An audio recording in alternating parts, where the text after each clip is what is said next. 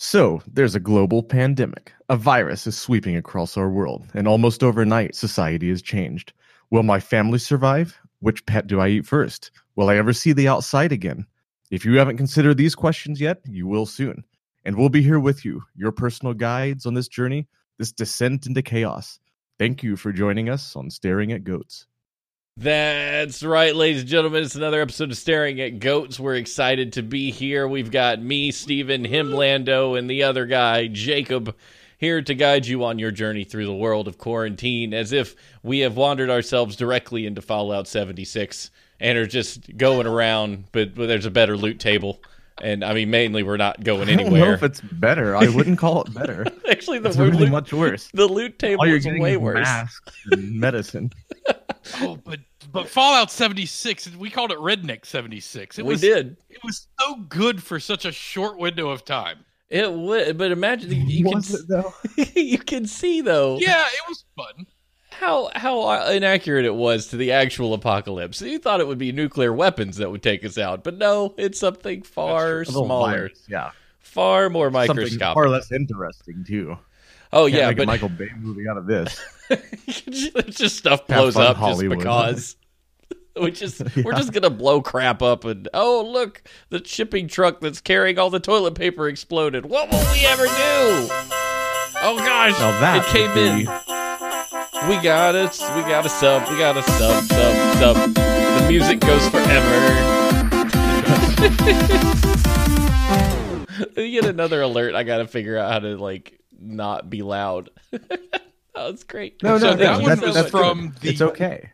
But that one was from the stream that we did, the charity stream. And so we haven't updated that alert from the charity stream, and I feel like we should. So the bad news is that alert gets copied every time I make a new scene, so it doesn't matter what I do. It'll always be that one by default. But thank you so much, Midstreams, that's the new template, for the sub with 25 months. That's amazing.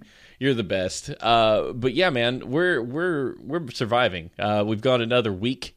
We've made it to episode 5 of Staring at Goats, which you can't help but wonder a little bit, is it good that there are continuing episodes of Staring at Goats, or can we all just not wait until that RSS feed doesn't update anymore? What do you think, Lando? Do you see, are we tracking in a negative fashion here with our episode numbers? What? I feel like we're tracking in a negative fashion. Yeah, I feel like this show should go away soon. As bittersweet as it is, to keep it around means we're still doing this. And we're still doing this. That's not going to be changing anytime soon. Mm-hmm. Sadly. I mean, we could all hope, and to some extent, I think things will get better, obviously. But quarantine and isolation, if you will, that's going to be around for a while, I think. Yeah. Well, maybe for better or for worse.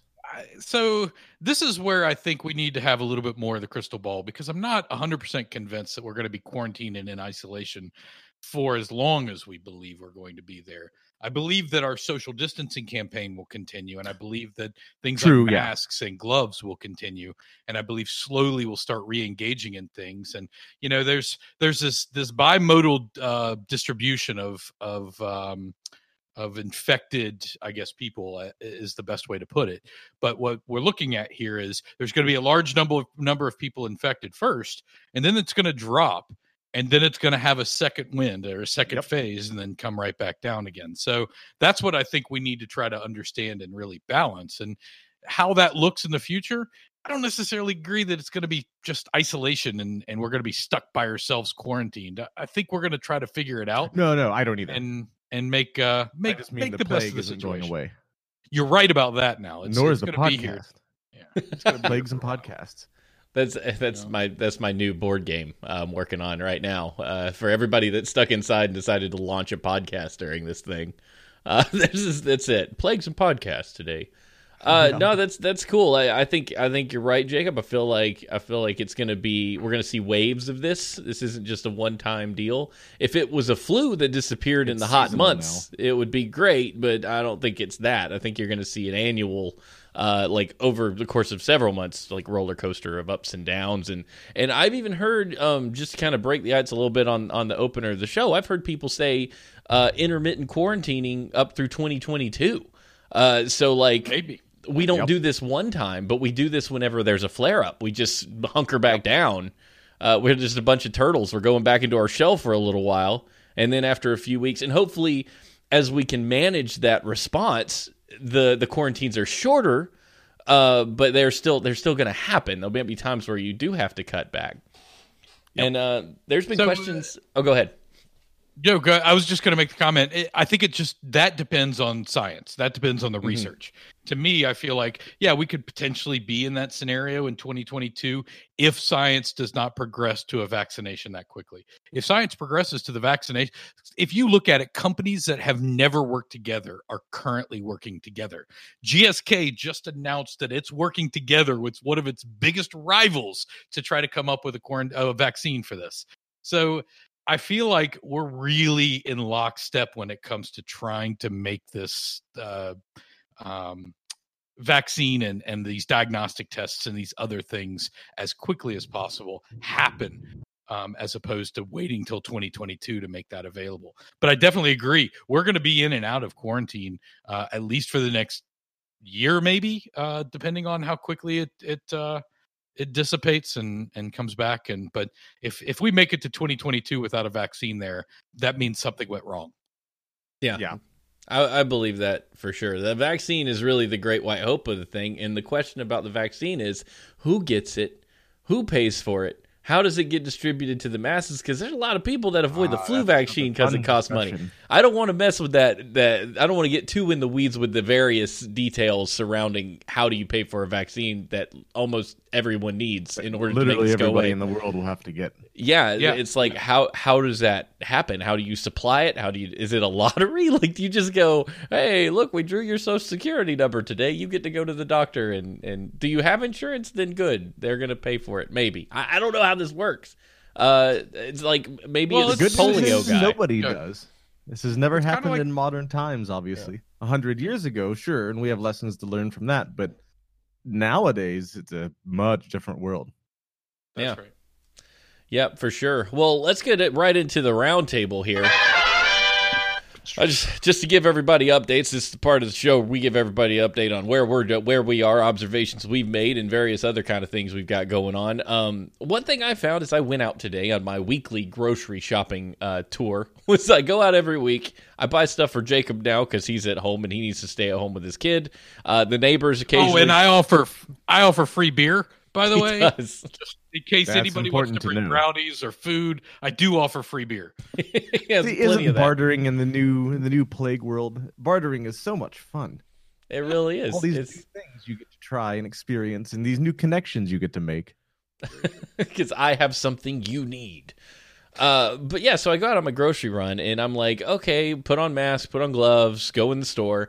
Every patron I see is wearing gloves and masks. All the people going through the aisles are wearing gloves and masks.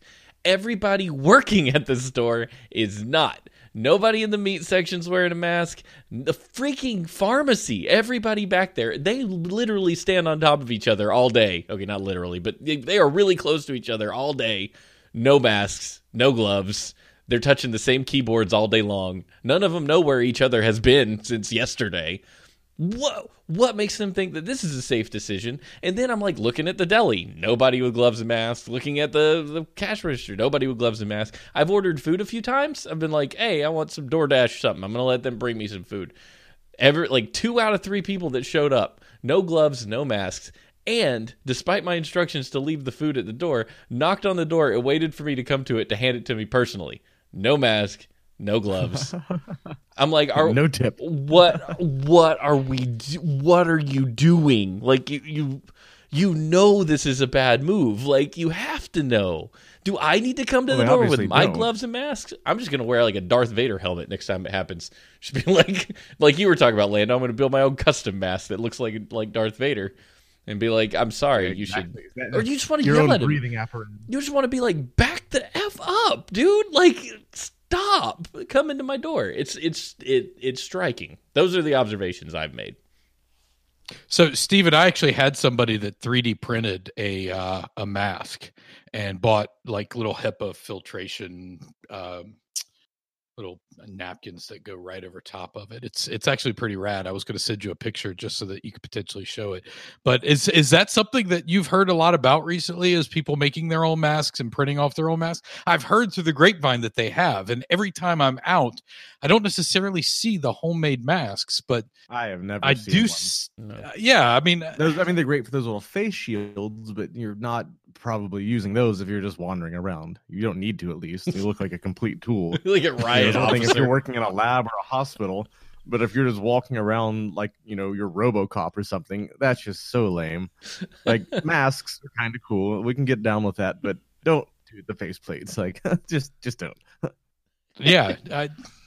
So, Stephen, I sent you that picture, by the way, of somebody that 3D printed their own mask. So, but yeah, that's kind of what's happening. Look at that thing. Isn't that pretty rad? That's pretty neat. I like it. It looks like a weird... Oh, okay. He used the color transition filament, the cool. PLA color transition. So it goes from like a red to orange to green. I've also seen a couple people posting pictures of Mortal Kombat Scorpion and Sub-Zero. That's awesome. The masks that they wear. That'd be kind of cool too. I'd like a N95 in it.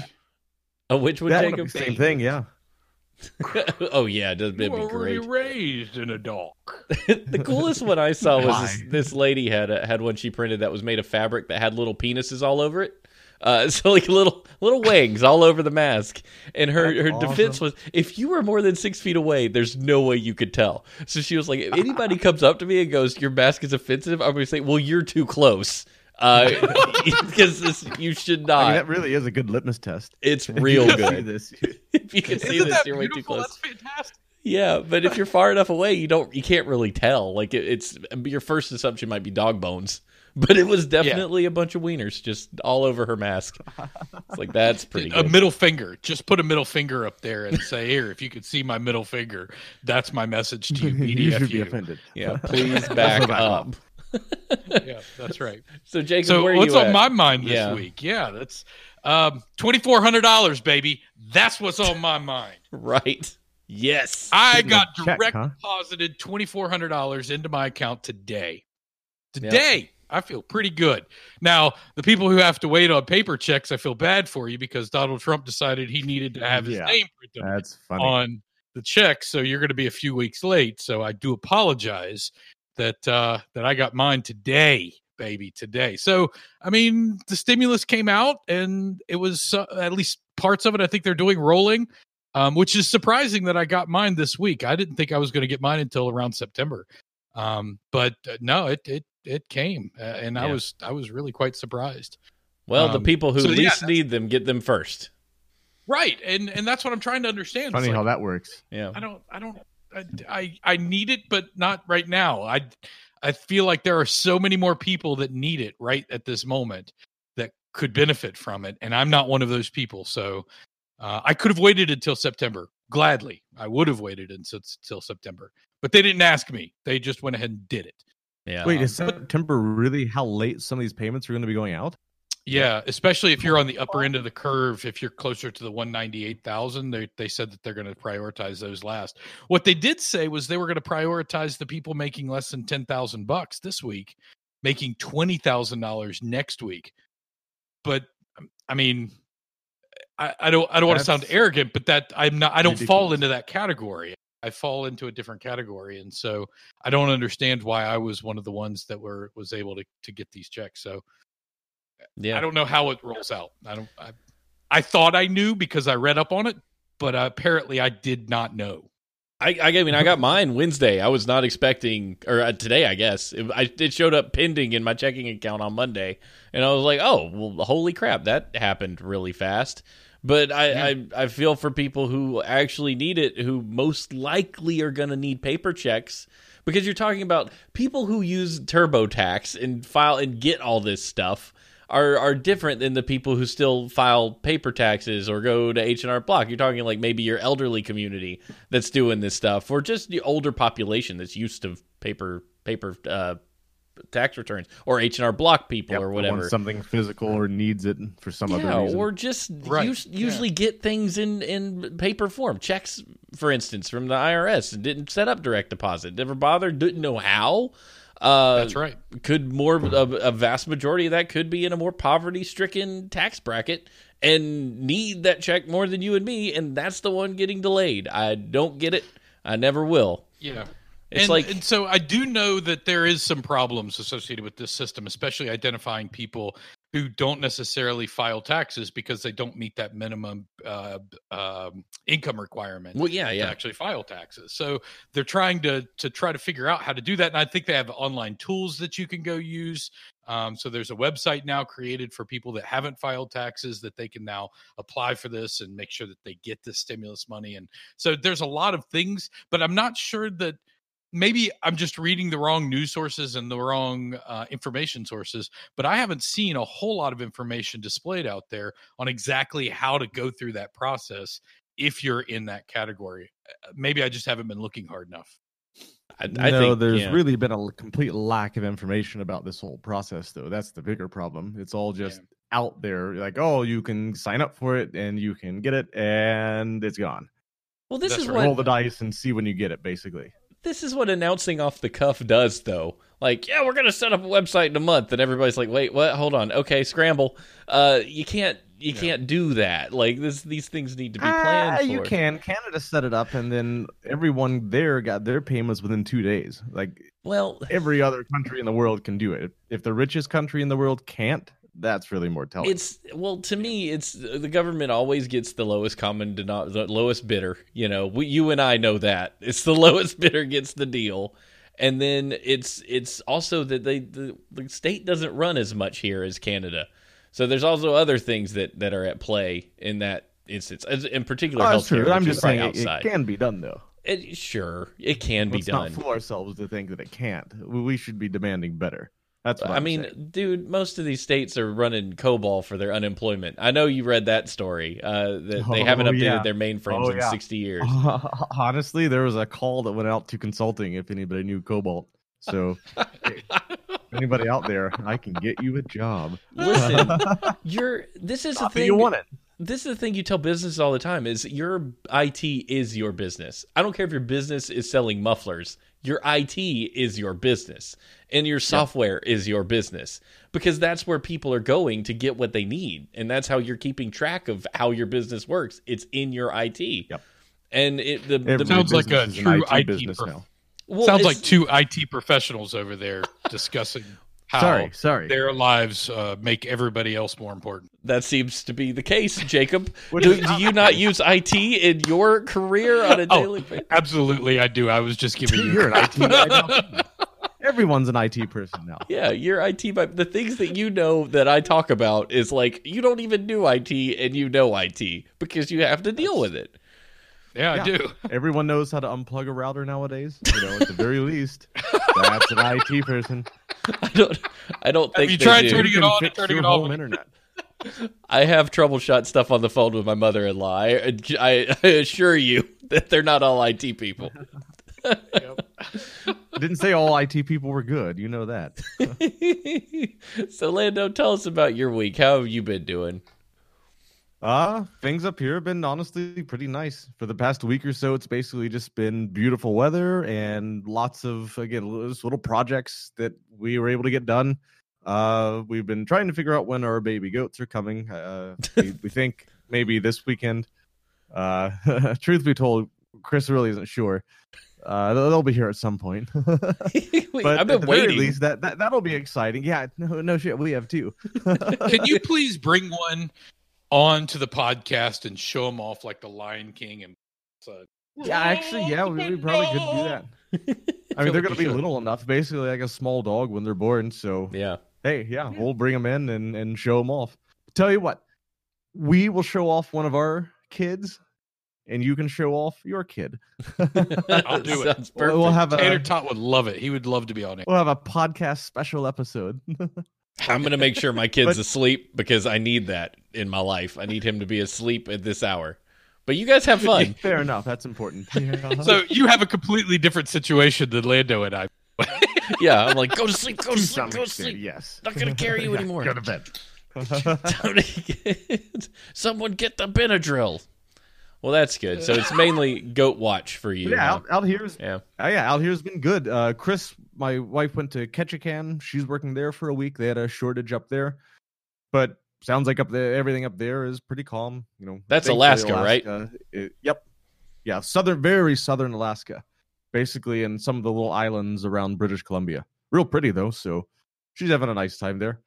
So hopefully, when she gets back, we'll have a kid being born. And in the meantime, yeah, everything's good. And kind of like you were mentioning with masks earlier. So at least out here, the times I've been out the past few days, basically since last week when they mandated it, pretty much everyone out here is wearing masks. I've been pleasantly surprised. All the people working and handling money, any of the service people working in grocery stores and delivering food and all that sort of stuff. Out here, at least, seems like people were already kind of going that direction a couple weeks ago, but after they announced it, from what I've seen, everyone's been kind of falling right in, which is, again, from my perspective, it's just I'm one little town here, but seems like people are kind of paying attention out here. That gives me hope. Yeah, So I think my experience happens, though. Yeah, my experience is something similar to yours. Whenever I've gone out recently, I've seen people wear masks and service people wear masks. That's good to hear. So I mean, I'm sure it's hit and miss. I have seen a few people, but most of the people I've seen. The one thing I want to mention about that is I think I choose selective times where it's almost like that self-selection, right? Where you choose times to go out, and the same type of mentality people are out at those times. Are you going out at 6 a.m. during senior hour? Yeah, it's like 7 a.m. and whenever I go out, everybody's got a mask and gloves and they've got their disinfectant wipes. But then I went last week at 11 because I had to go pick up something for Tater Tot. That makes a big difference, yeah. And all of the college kids had gotten up because they couldn't go out the night before and party and drink, but they're up at around 10 or 11 o'clock and they're out. We're not wearing masks and not wearing gloves. And I think exactly like what Steven said. So I almost feel like there might be this temporal distribution of when people are out based on what kind of safety precautions they're taking. I mean, I will say, even myself, Chris gave me a few masks to put in the car last week, and I just stuck them in there, didn't think about it. And when I went out the past couple times, I've only remembered as I've been walking into a store, and I'll see someone with a mask, and I'll be like, oh crap, I need to get mine too. Go back to the truck, put my mask on. So it's not exactly something that's second nature to me, and I'm sure most people yet. But I will say, regardless of what anything is going to be happening with isolation and all that, I think masks are here to stay, though. At least out here, people are, I don't know. People out here just don't care, I don't think. But all around, I feel like that's just going to have to be kind of the new normal. You can do less social isolation and whatnot, or social distancing and isolation, if you have a mask and do things like that. So I think that's where we're going to kind of see our balance. We'll see kind of people return to normal, just maybe people wearing masks all the time or gloves more often or bundled up, like multiple layers. I don't know, just like weird stuff like that, I think.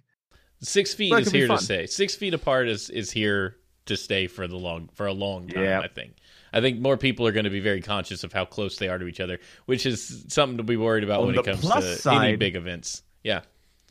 Well, that's what I was going to say. On the plus side, all your big events, going to restaurants, going shopping, going to wherever. Hey, suddenly there won't be nearly as long a line anymore.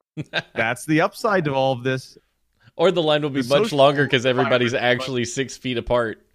That too. So it's wrapped around the building. There's the same amount of people, lines, but they move really quickly. So at least everybody's 6 feet. Yeah, we'll see how all that goes. But let's get to some news, guys. Let's figure out what's out there in the world. Jacob, you can have the first one, buddy. Oh, is this the 6 people in California? Oh, yeah. Oh, yeah. Let me go ahead and read this one. So 6 people were shot, including a juvenile party in California that violated the state's stay-at-home order. The shooting took place just before 12:30 a.m. on Saturday at an apartment complex in Bakersfield, Southern California. Is it Bakersfield, the Butcher of Bakersfield? That's where Running you don't Man, want right? To be.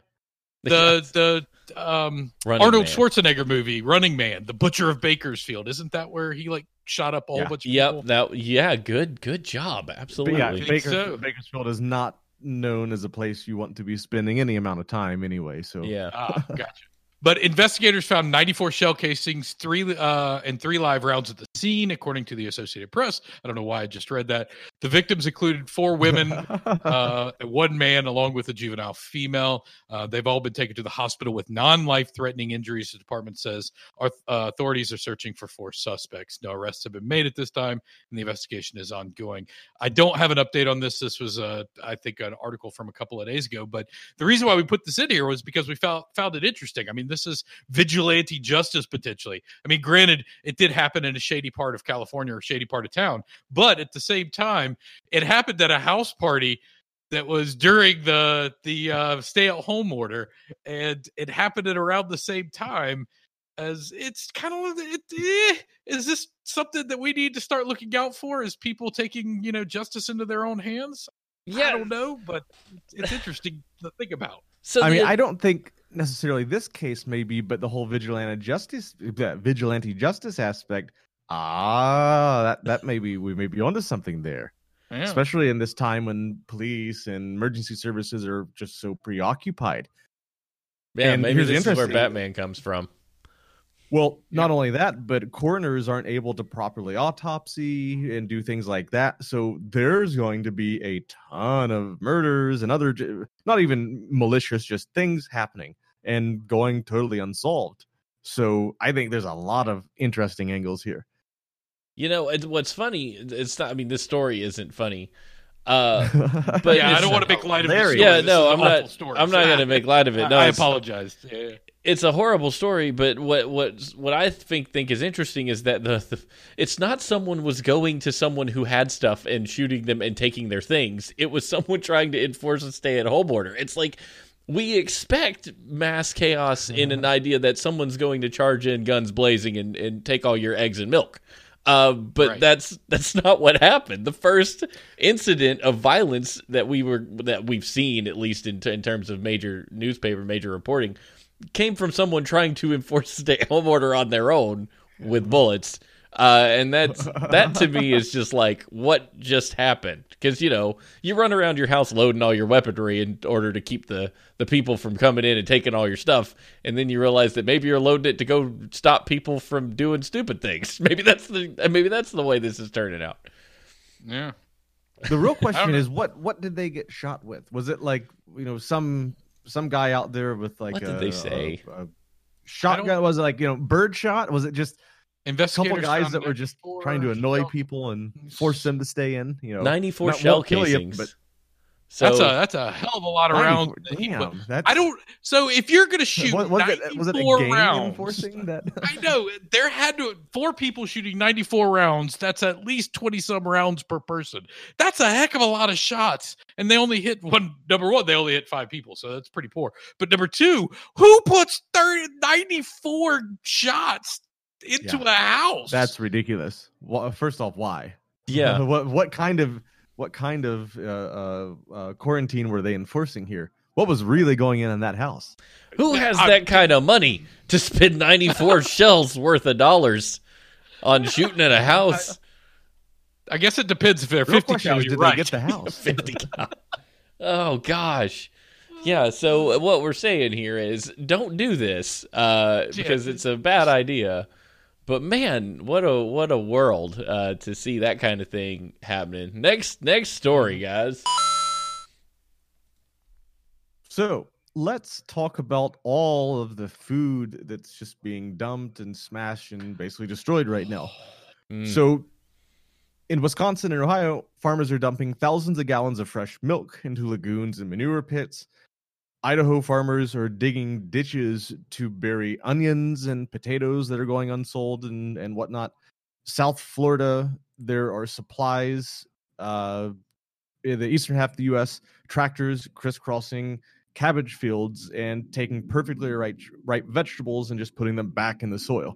So after concerns about shortages in grocery stores and mad scrambles to find boxes of pasta and toilet paper and all sorts of these things, people are just destroying them. So the idea here is that none of these farmers are necessarily able to sell all of their crops because of the prices, and all of the shortages for supplying supply chains, shortages there, delivering food and whatnot, restaurants, bars closed. So rather than being able to literally do anything with a lot of their food, their produce, they're literally just destroying it. So, and part of this too is the fact that if they have losses like this, they get reimbursed by the government as well, which really just adds a whole nother level of just dastardliness to all of this. There's almost incentive to do this, for one thing. So, yeah, this is kind of an interesting scenario, and so many people around the country are, well, first off, desperate for some of this food, but second off, when we have real problems with the long-term potential for keeping ourselves supplied, and it's just being destroyed. Yeah, that's right. So this is an interesting situation. Oh, yeah. And the two follow-ups, just comments to this. Number one, I read a story a few weeks ago about a warehouse or a distribution house that was actually trying to distribute food from different countries out to export them out to everywhere. And they were packed full because nobody was taking exports. So things like avocados that my wife over there would die to get her hands on at this moment are sitting and rotting. She can't have her avocado and toast like every other millennial. That's right. Those damn millennials. But no, they're sitting in warehouses right now just rotting because they can't export them. And of course, the local economy can't support it because they're not the ones who the food was grown for. In Idaho, I don't think everybody can eat all those potatoes. In Pennsylvania, Ace Cougars was talking about how they're dumping milk too, but they're producing that for the entire country. They're producing that to export potentially to other countries. And there's no way that they have that kind of infrastructure in place to be able to support the local community. So, and a bigger problem here too is the lack of work now, because the borders are closed, because people aren't coming into work just because they don't want to get sick, for whatever reason. At this point, businesses are closed, whatever. So that's a whole nother angle. Places in Washington out here, Washington, I had no idea until I moved out here, exports the most apples in the world.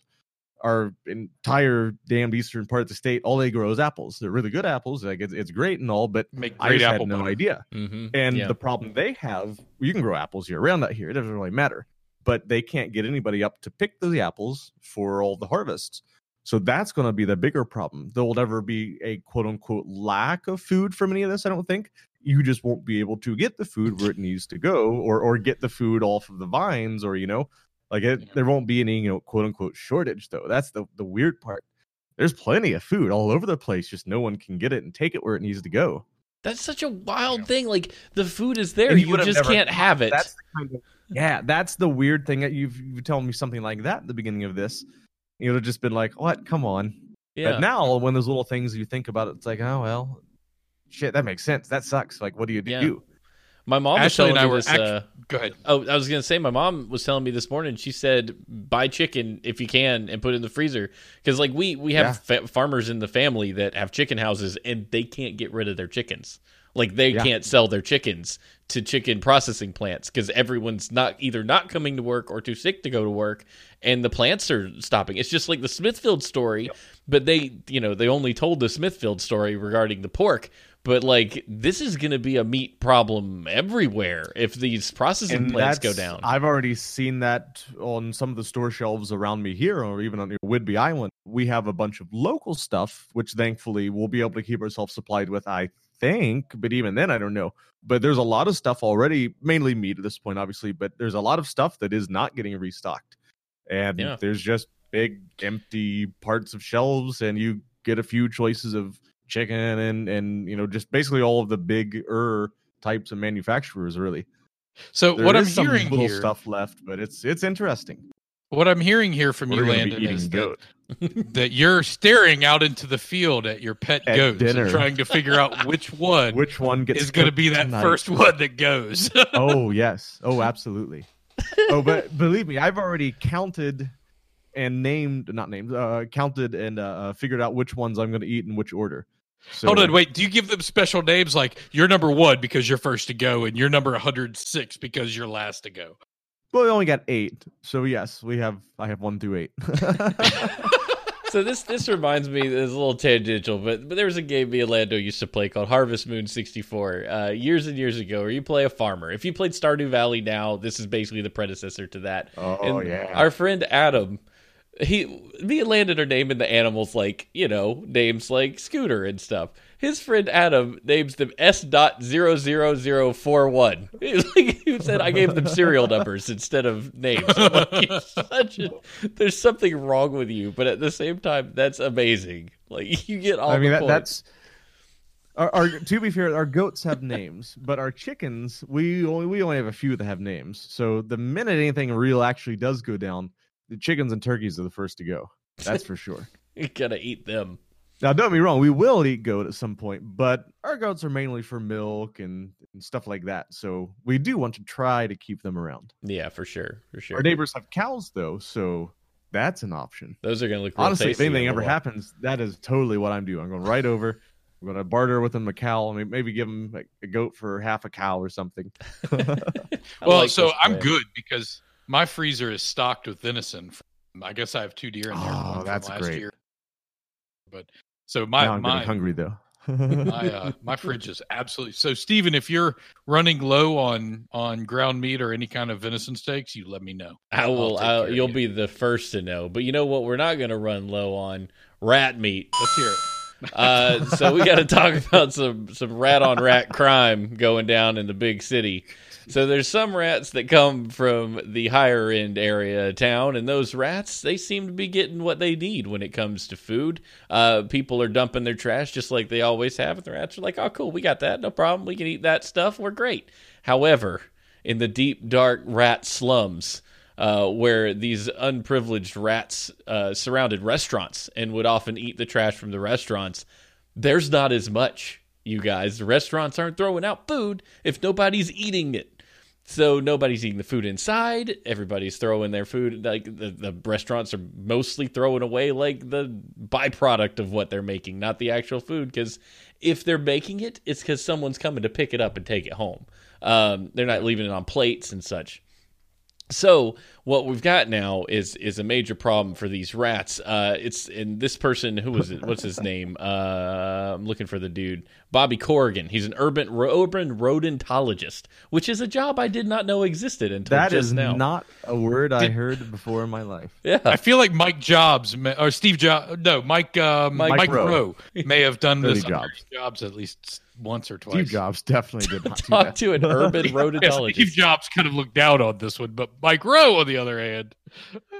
So he's looking at these rats. These rats are basically armies. He said the choices are grim for these rats. They include cannibalism, rat battles, and infanticide.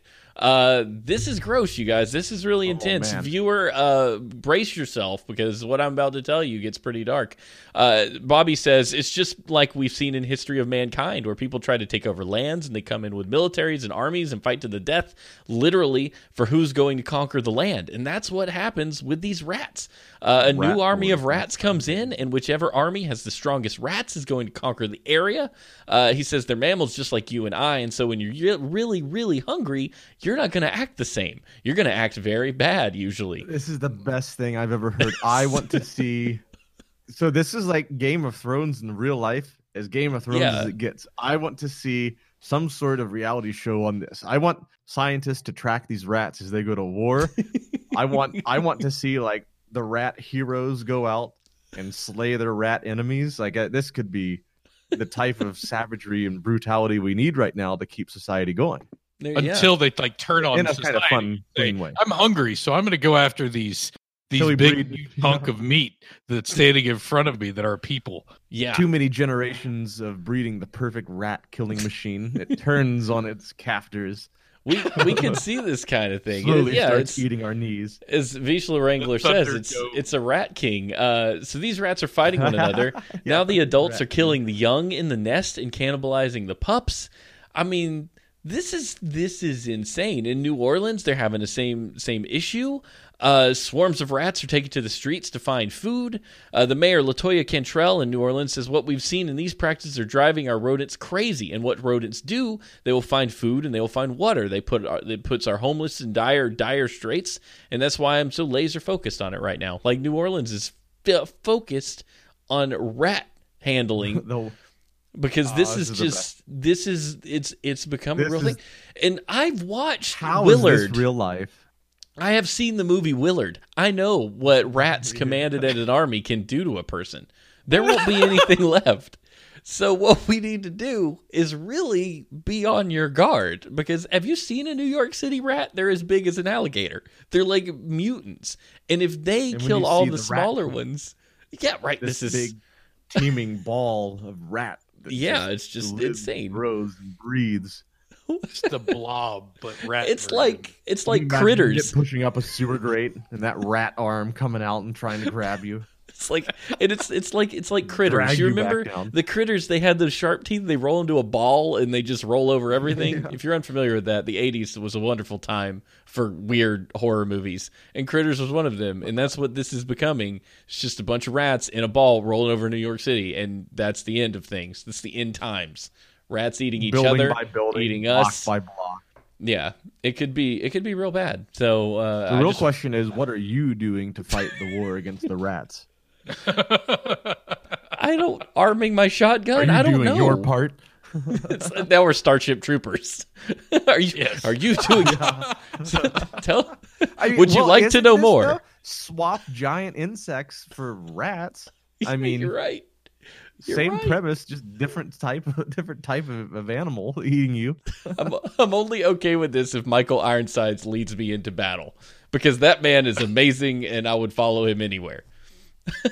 Yeah. But not Denise Richards, though, right? If she led you into battle, you'd be like, "Oh, goodbye." I'd follow Denise Richards into battle. Only James Bond, Denise Richards. Only if she's playing a doctor. Dr. Yes. Christmas Jones. Christmas Jones. Oh, right. Lord. All right. So I'm going to bring up one more topic, and this is going to kind of light me on fire a little bit. So, all right, I'm ready. So everybody else can get ready for this rant a little bit. WWE deemed an essential service returns to live televised shows. Professional sports in Florida are getting the green light to resume production after the Florida governor's office deemed them essential services. This is being added to the same list that includes services such as grocery stores, hospitals, banks, utility companies, and restaurants. The order that was signed on Thursday states the employees of the professional sports and media production company with a national audience can continue only if the location is closed to the general public. This essential service was added because it is critical to the Florida's economies, officials CNN. I don't know why I said that either. WWE resumed live televised shows on Monday. Article in your life, have you? I know, right? They resumed live television shows on Monday after weeks of taped matches, including their biggest event of the year, WrestleMania. So here's my problem, Steven. Yep. I'm going to skip the rest of this article because I think everybody gets the gist. We get Here's it. my problem. Yeah. A couple of weeks ago, we lambasted GameStop. I mean, we tore into them from a national media perspective, and we said, how dare you? How dare you think that you guys are essential services? You guys are entertainment at best. Entertainment is not deemed essential. And they got drugged through the mud. And I don't even know if GameStop will ever recover. Not probably because of, that. Not quite because of publicity. That's because they were already dying. Yeah. So we're not going to get into that. But we drugged them through the mud a couple weeks ago. But now that we have another entertainment industry that says, oh, we're essential too, nobody's really talking about it. And now they signed an order where they're actually starting live shows now. And nobody's really talking about it in the media. The national media is like, oh, yeah, that's fine. They can go do that entertainment. But this entertainment over here, these gay people, they suck. Why is that, guys? I think there's a few reasons. I have my feelings about this, and a couple I mentioned in our chat between shows. But okay, number one thing about Florida. Florida is a weird place, for more reasons than just being in the news weekly for some like meth crazed weirdo doing stuff with alligators. What would we do without Florida, man? They have an economy completely fueled by tourism dollars. I mean, that's what drives them. They have no state income tax. If they don't get tourism, Disney World shut down, Universal shut down, beaches. They got nothing. They got nothing. And I'm not saying that this is an excuse. I'm just saying this is probably where the governor's head is at, if it's anywhere other than up his own butt, which seems to be where it's been hanging out for the last little bit. That'd give you a hemorrhoid quicker than anything I've ever seen. Yeah. So my argument with that is I completely understand it and I agree. And my head is there with you. I thought the same thing. But everybody is facing that same struggle. There are people in every different state that has these state of emergency declarations and stay-at-home orders that are struggling financially. We're losing restaurants that will never reopen on a daily basis. We're losing industries that will never reopen on a daily basis. So I understand what we're going for here in that discussion point. But everybody else is going through the exact same thing at this moment. So why is this specific order all of a sudden going to make it all better? Because it's, in my mind, it's not. I mean, they're not going to have even 1/10 of the revenue that they had. They might get some TV deals and shit like that, but that would be the best thing that they can hope for. Well, and two, I think just the governor of Florida, the governor of Georgia, and the governor of Alabama all drink from the same well, and they have no idea how to handle a crisis or what they should be doing right now. The governor of Florida's main job is to handle hurricanes. Like, that's his deal. If a hurricane's coming, fire up the emergency services place and let's all sit in a dark room and stare at maps and move things around. And that's what Florida governors are meant for. They're not meant for pandemics. They're not, neither are Georgia governors. Georgia governors just want to make sure peanuts are continuing to be produced. Outside of that, like, peaches, peanuts, and movie studios continue to shoot in Atlanta. Like, that's the goal. That's right. So, I mean, it's just absolutely ridiculous. So exactly in the same vein that GameStop and places like that think they should be open, this sort of thing is just like, why? Well, GameStop. But I just want to know who is actually going to go to something like this. Well, they're not. It's close. It's close to the general public. Close to the public. Yeah. But they're still wrestlers who are definitely within 6 feet of each other. If you know how wrestling. I think we're going to see. Yeah, and I think we're going to see this same thing happening with NBA and football, and all these other, all of the other sports. I think we're not going to see stadiums filled with crowds for at least the next year. But I think games will go on. Yeah. Well, we're going to see what happens. I mean, they did start outlining how sports and athletic events can maintain. But I mean, guys, just think about what happened last week. Last weekend, there was supposed to be a live event put on by the UFC. And the UFC said, yeah, we're going to do it in a closed door fashion. We're going to do it exactly as we're going to test everybody to make sure that we're good. We're going to try to keep it as a closed area. We're going to try to make sure that our staff and our fighters are going to be tested and taken care of, etc. And we're going to put the show on for people because they're really missing entertainment. What happened to the UFC? They stepped in and shut them down, said, absolutely not. You cannot do this. Right. But yet the exact same type of entertainment industry is allowed on Florida grounds that the government will shut you down for in other states. And I don't even know. Does anybody know? That's the key there, in other states. Well, so I'm not sure about that. Does anybody know who actually shut the Disney did. Was it Disney? Because I think it was. Because they own them now. Yeah, tell me exactly what happened. I know that they were looking at an Indian reservation. Technically, they don't have to follow the laws of the state of California. Too. Well, they did buy an island, but that's for later, right? Nah, I thought that was for this. No, I think they had a deal with an Indian reservation who didn't have to abide by the California laws.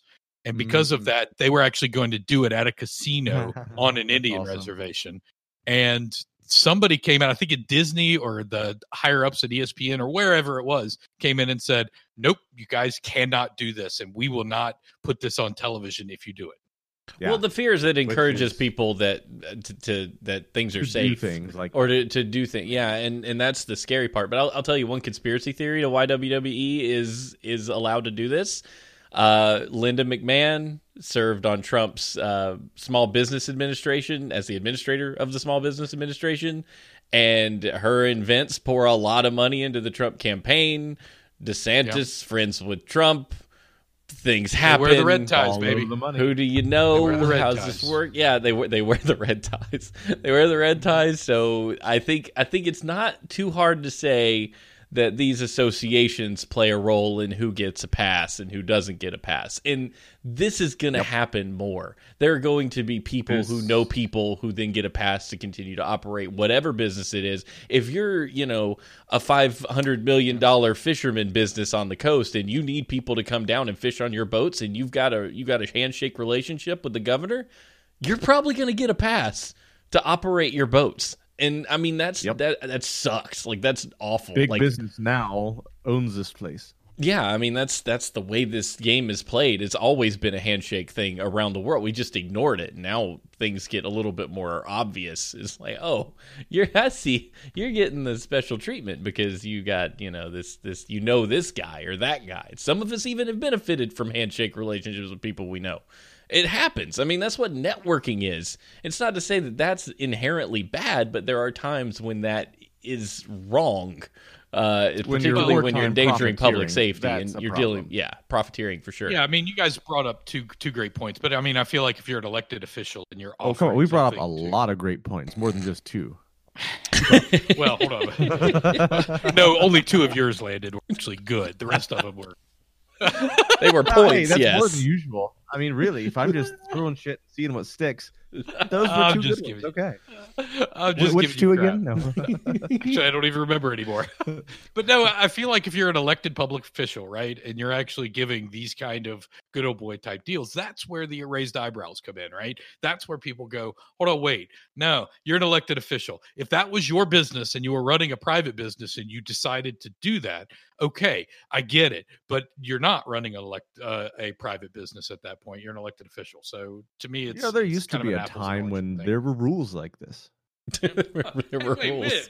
It's real weird. I don't know. There were? What?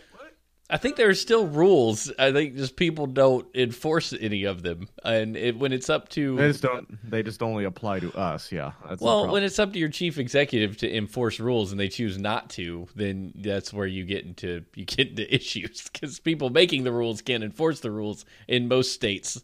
Let alone the federal government. So you end up in this position where, like, I'm going to turn a blind eye.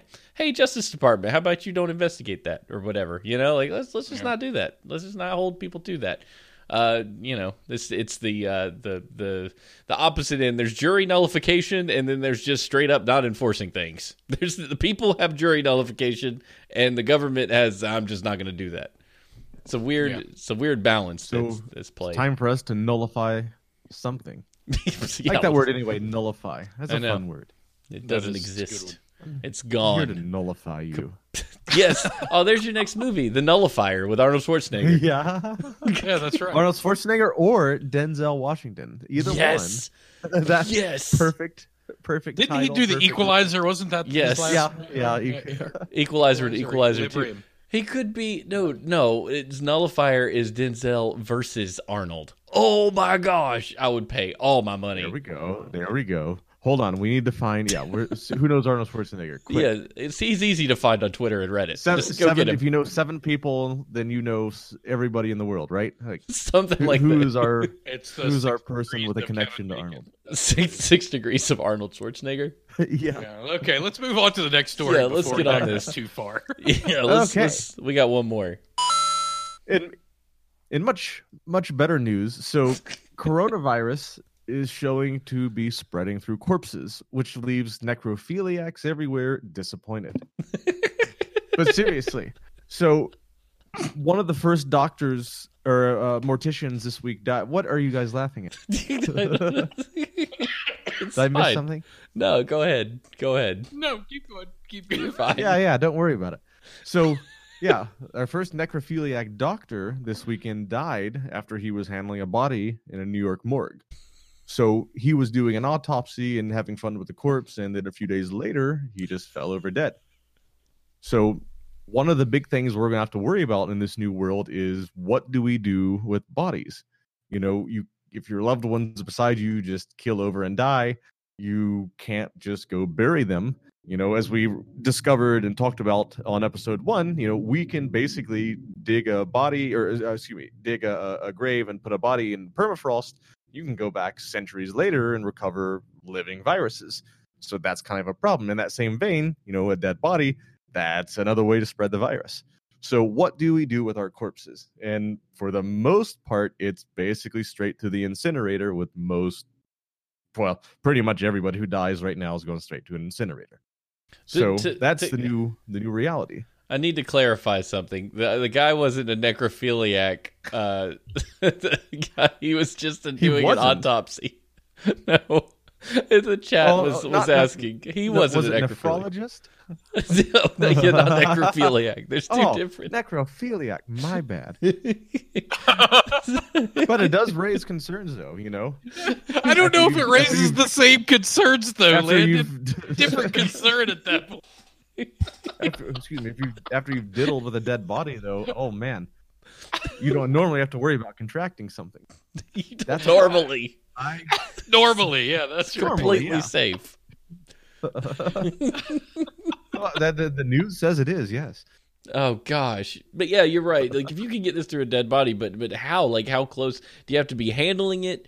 Like back in the day when they thought vampires were a real thing, people would go stab vampires with a stake, and then it would make them go because it pushed the air out of their lungs. Don't do that. They thought they were alive. Like would that push the virus into their face, and then it would just be like, oh no, and it would probably that air's got to go somewhere. If you go around just stabbing random corpses and stuff spraying everywhere, kind of like Texas Chainsaw Massacre. Just imagine instead of blood, it's virus.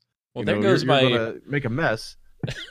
there goes your weekend plan. My typical weekend activity was going and doing. Well, hold on, wait, Steven. I was gonna go corpse kicking. You did borrow a chainsaw from me today, so I'm kind of worried now. Because are you just going out looking for bodies? I was planning on it, but now I don't even need to. He just goes door to door. Excuse me, has anybody died here? Yeah, I need to take care of it. Good. Thank you. Yeah. Everybody knows you have to dismember it. I watched Evil Dead. You got to cut all the limbs off, and then that way it doesn't come back. No, I used the chainsaw on a tree. Too. What happens if someone passes away? Do you dispose of that corpse yourself, or do you are you talking about like in your home type of thing? Well, I wouldn't imagine you would burn your home down. You just close the door and leave it in there until this is all over. You just wave goodbye and walk away. Just leave the house.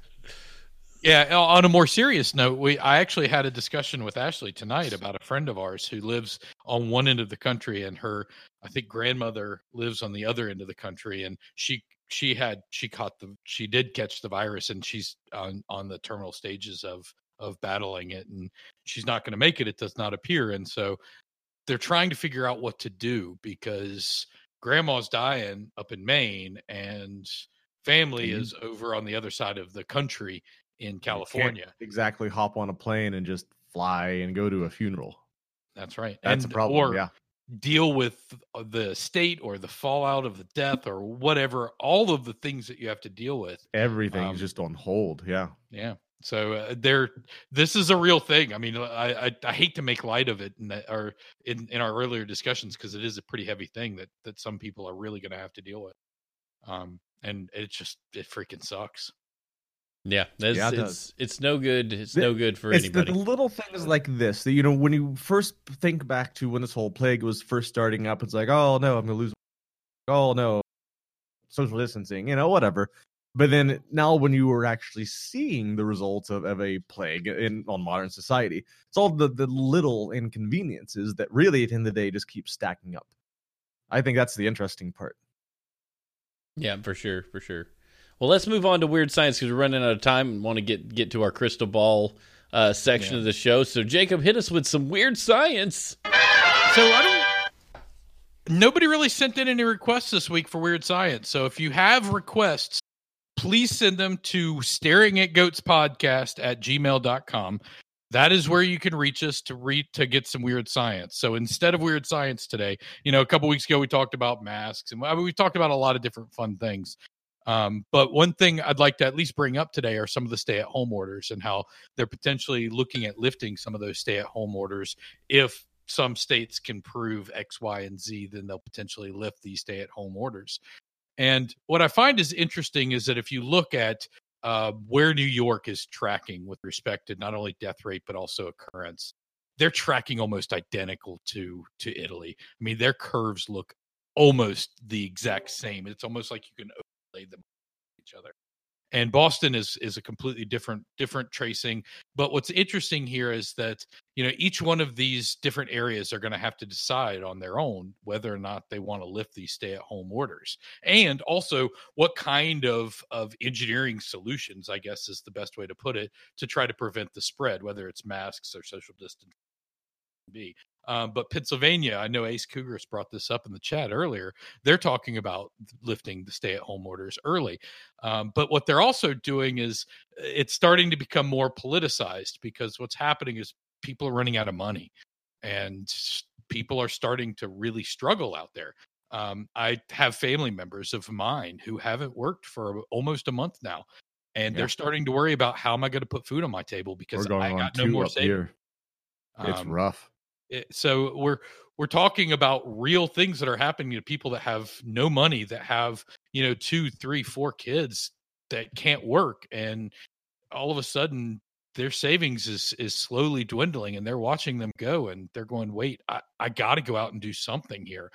And then now we're also seeing things like, the civil liberties, ACLU is starting to question whether or not some of these state of emergency orders and stay-at-home orders are actually legitimate, and whether or not we should sue the different states to actually lift these early. And I mean, there's a whole bunch. This thing it's so big, the discussion about everything that's happening associated with this COVID-19, that you can't even wrap your head around it in one city. I mean, there's so many different moving parts, and one of the things is, when can we lift those stay-at-home orders? And Landon, you're right in the middle of this discussion, because the 3 states up there, Oregon, Washington, and California, banded together and said, "These are the things." Really glad that we live where we do right now. That's for sure. So can you go through a little bit about what you've read and what you've heard as far as lifting stay-at-home orders on your area? So out here, it's going to basically be, I think at the moment, it's still looking at May 4th right now, either May 4th or June 1st. It's likely going to be bumped to June 1st, I think. Mm-hmm. But I don't know. But I will say the little alliance, if you will, of the 3 states, California, Oregon, Washington, like all of a sudden, the idea of Cascadia, as it was called, which is basically the fake little area of the Northwest that, if the United States wasn't states, what would the natural region territories be? So all of a sudden we have this really great little alliance of states looking out for each other. So at the very least, I will say that out here, I have basically complete confidence in at the state level on a lot of things that are going on out here. And I know at the very least that people are the people that should be making decisions here are the ones making those decisions. Mm-hmm. And that's very comforting. I don't know when we'll actually be unlocked, so to speak, but I think that, I don't know, I'm looking at everything right now, I think we're going to be in good shape for the most part, and I have my fingers crossed. A little more optimistic with every passing day, I will say that.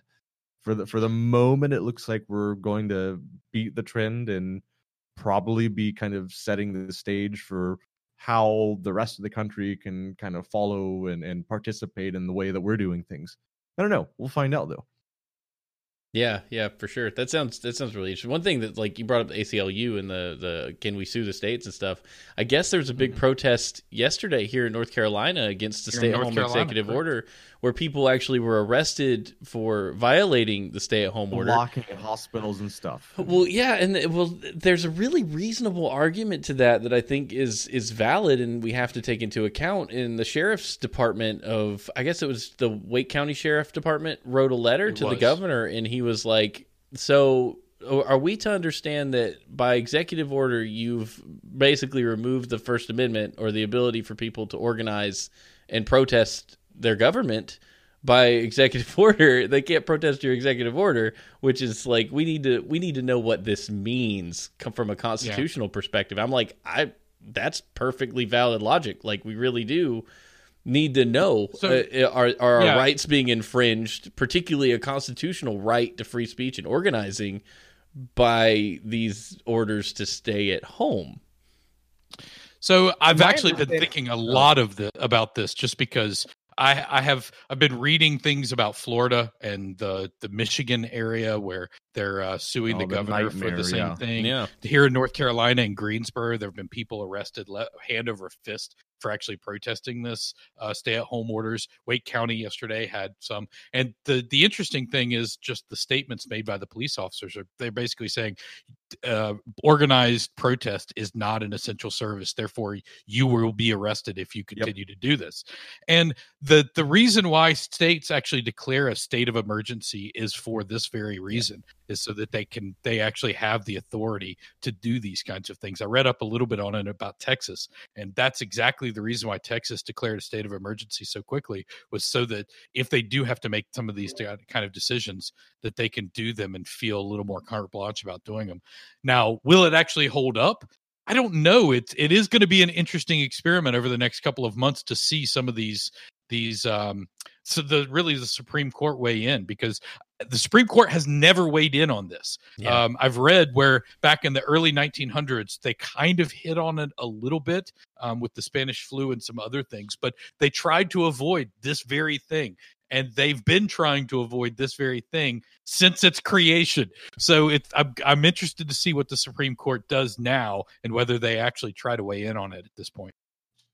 Yeah, no, I fully agree. Like, if I was a Supreme Court judge, I would not want my name on the thing that created what could potentially become a police state under the wrong leadership, which is always the fear. Like, sure, we can make rules and laws all day long, but the next guy in line gets those same rules, and how do they manage them? It's like this whole Title II net neutrality BS that comes up. It's going to come up constantly because the FCC is in charge of making those rules. So every time an FCC commissioner changes, that could change. And it's like, are we really going to hot potato this thing between administrations? Every time something changes, we got to do this. But it's a tricky discussion, and one that we surely won't be able to solve here on Staring at Goats. So maybe we should wander forward and talk about our predictions for the future, if we have any.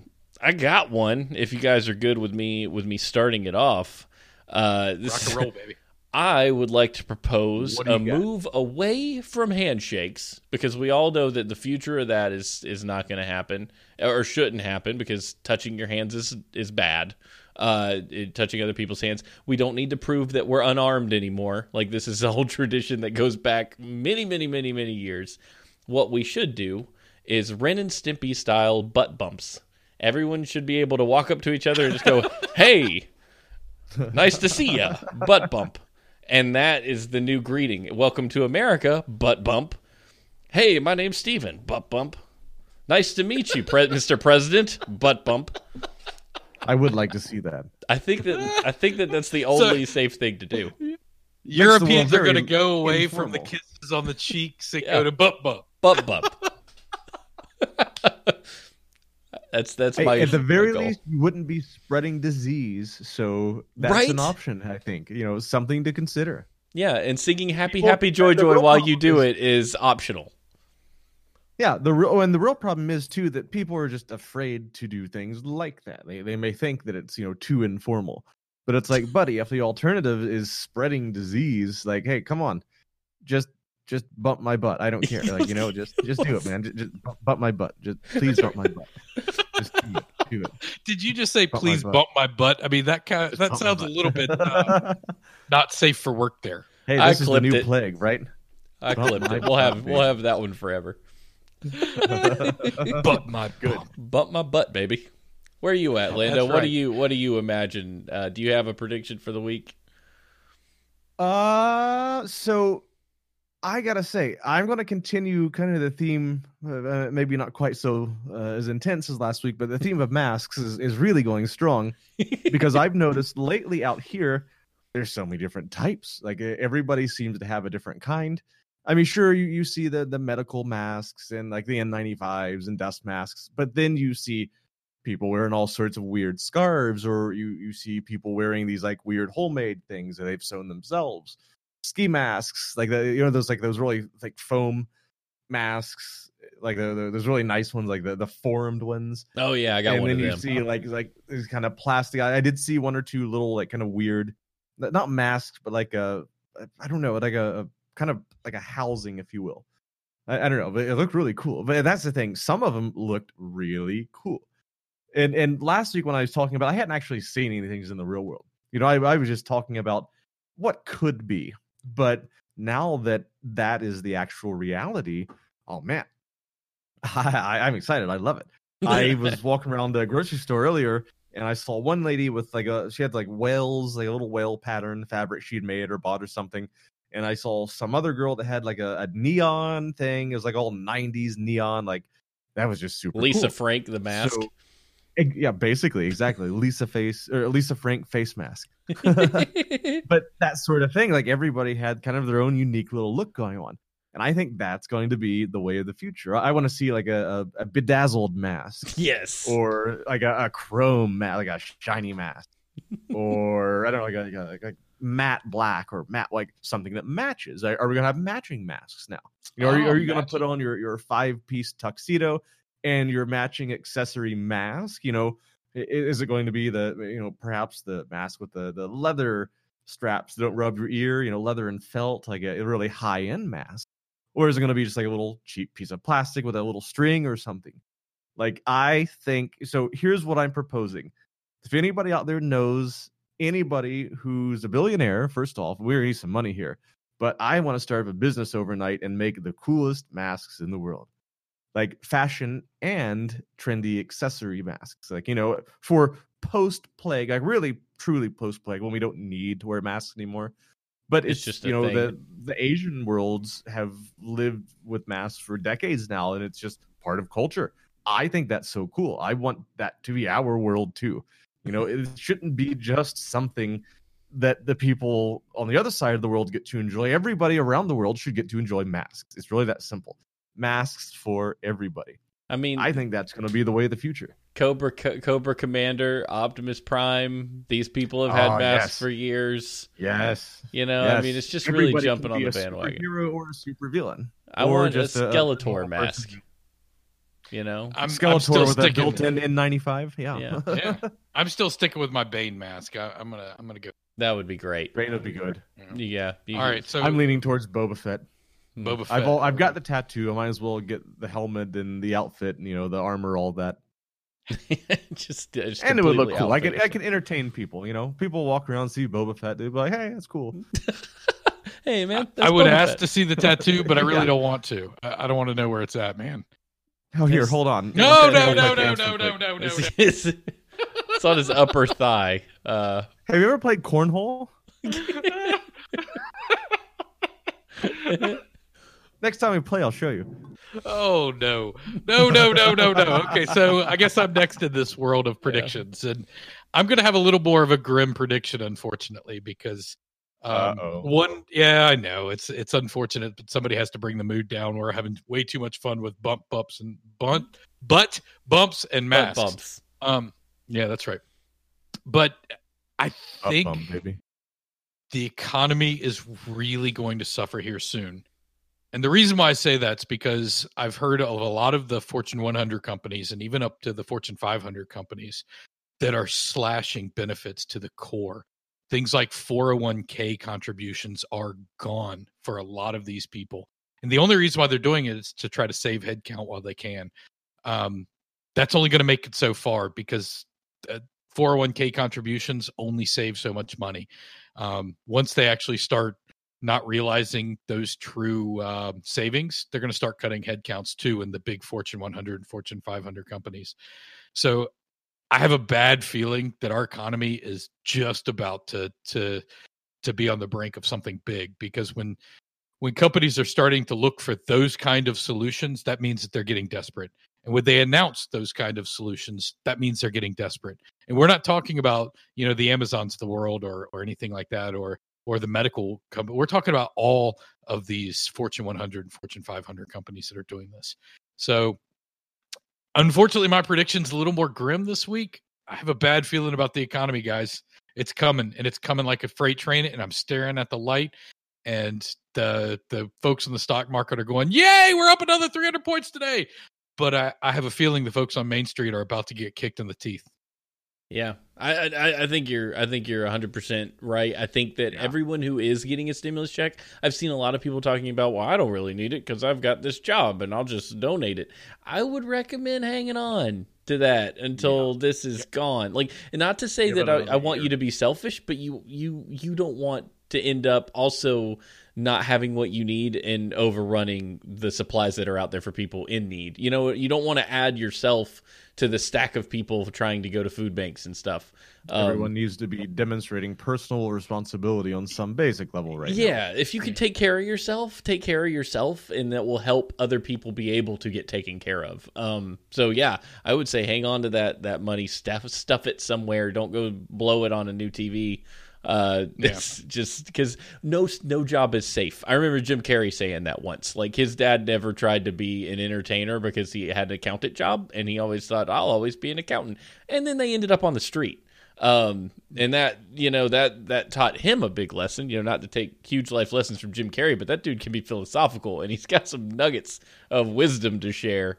And that was one of them. Every once in a while, he hits a home run, and that is definitely one of his. He does, and he was like, safe jobs aren't real. They're just pretend, and, we all have to kind of realize that at some point, that even when your company's doing their best for you, they're doing their best for you, but at the end of the day, they need to keep breathing too. And they'll do what they can to stay there. And that's not to say they won't come back. But you need to be prepared for gaps. And I think that's advice that we get from any financial advisor is have some gap money in case you end up in a spot where you can't pay for something and you need to make it for a few months.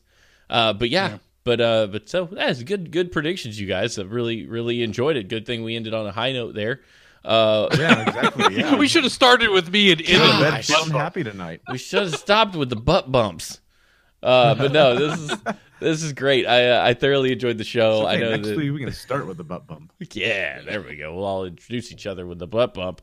But hey, if you guys want to send us some email, some electronic mail, you can do so at staringatgoatspodcast@gmail.com. If you have questions, comments, things you want to know about, things you'd like us to address on the show, we would love for that to be a thing. So send us those emails, because I think that would be a huge interactive portion that we could bring into this thing that we're trying to do.